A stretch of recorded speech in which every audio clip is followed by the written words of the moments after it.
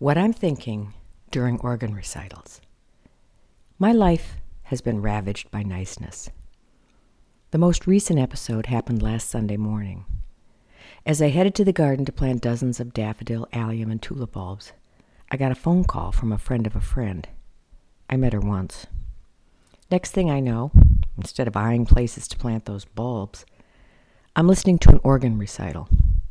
A litany of all the things that are wrong with her different organs. One of these days I'm going to say exactly what I think. Out loud. That's frowned on where I grew up, Minnesota. You've heard of Minnesota nice. You're polite. God forbid you ever disappoint anyone by saying what you really think, even if that means disappointing yourself. And while I'm at it, you also don't make comments about odd behavior.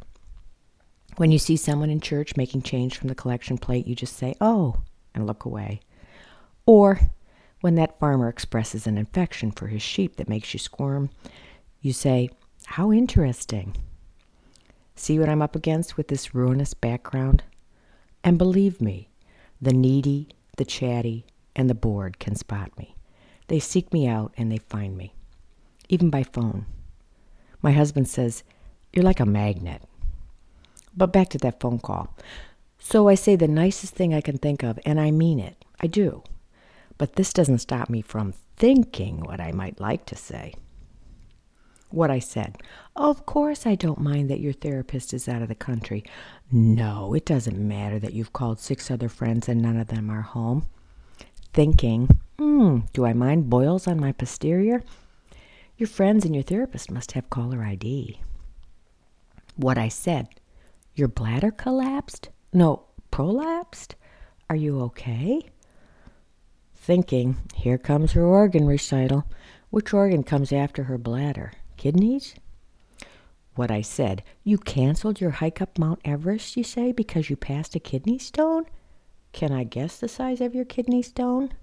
Thinking, not knowing is eating me up. Just tell me and I'll die a happy woman. What I said. Thank God you didn't pass that kidney stone on Mount Everest, although you might have broken a world record. Minnesotans also like to find something positive to say in a bad situation. 67 minutes later, she sees a call coming through from someone else and drops me without so much as a goodbye. Thinking, sweetie, you've got my vote for president of the Time Wasters of America. Wait, I'm off the phone. I can say that out loud.